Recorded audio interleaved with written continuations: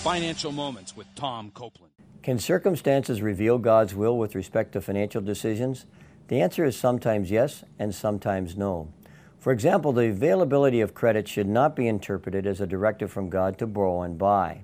Why? Because today easy credit creates a tremendous temptation to borrow, while the pattern throughout Scripture is for God to meet needs with no debt.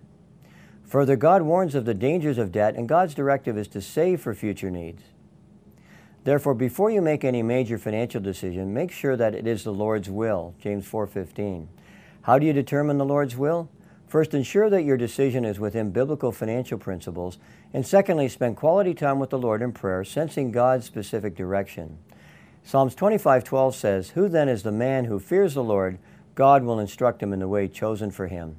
To learn more about discerning God's will, go to our website, copelandfinancialministries.org, and watch the 8 1/2-hour videos on this topic.